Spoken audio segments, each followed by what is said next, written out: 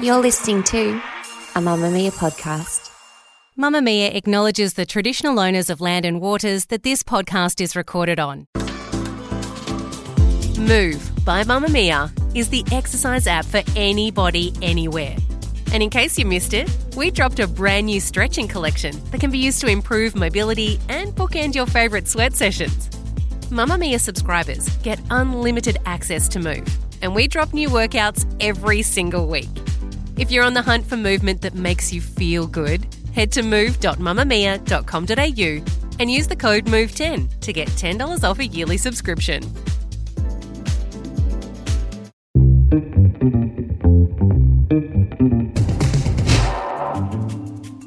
From Mamma Mia's daily news podcast, The Quickie. Hi, I'm Isabella Ross with your evening headlines for Friday, July 28. 2 people have died and a pilot has had a miraculous survival after 2 light planes collided mid-air over a regional Queensland airfield. The aircraft collided quite low on the ground at the Caboolture Airdrome north of Brisbane. The incident unfolded about 10:30am on Friday as one aircraft was attempting a takeoff. Police said the pilot of one of the aircraft survived, but the extent of his injuries have not been confirmed. Police Minister Mark Ryan confirmed 2 fatalities in one of the planes and said a full investigation would be carried out. Gas connections will be banned in Victorian homes and government buildings built from next year. The state government announced the changes as part of its plan to reach net zero emissions in the state by 2045. From January 1st, new build residential properties and government buildings will only be powered by electricity. Currently, about 80% of Victorian homes are connected to gas, with the sector contributing about 17% of the state's emissions. The Energy Minister has said the changes could result in cheaper energy bills. Environment Victoria has welcomed the changes, describing it as a vital step towards ending the state's use of gas. Master Builders Victoria supported the ban but said it was important consumers had the freedom to make informed choices. A man has briefly appeared in court after being accused of murdering teenager Cheyenne Lee Tatnall, who went missing in northern Tasmania almost 3 months ago. Human remains believed to belong to the 14-year-old were discovered on Wednesday on a bush track in the state's northeast during a large-scale search. 36-year-old Christopher Mark Jordan from the nearby town of Scottsdale was charged on Thursday afternoon.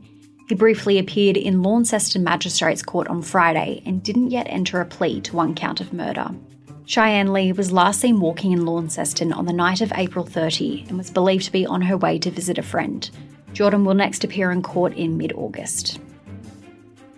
Niger's president remains in the presidential palace and it is unclear who is in charge of the country after soldiers declared a military coup. France, the country's former colonial power, and fellow African countries have called for a return to constitutional order. America's US Vice President Kamala Harris said cooperation with Niger's government was contingent on its continued commitment to democratic standards. Niger's coup is the 7th in Western and Central Africa since 2020 and could have grave consequences for democratic progress and the fight against an insurgency by jihadist militants in the region. A new leader has not yet been publicly announced. Lastly, Prince Harry's legal wars against British tabloids has suffered a blow. The High Court in London ruled there has been no secret deal between Buckingham Palace and Rupert Murdoch's News Group paper over phone hacking claims. Prince Harry can take some of his lawsuit against News Group newspapers to trial over alleged invasions of privacy by its tabloids. It is one of 4 cases that the Royal is pursuing at the High Court against British publishers.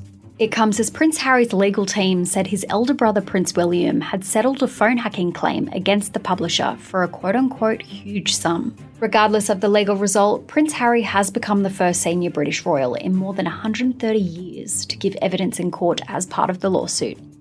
That's your evening news headlines. If you want more from The Quickie, check out today's deep dive on whether the Logies still mean anything. The Quickie, getting you up to speed daily wherever you get your podcasts.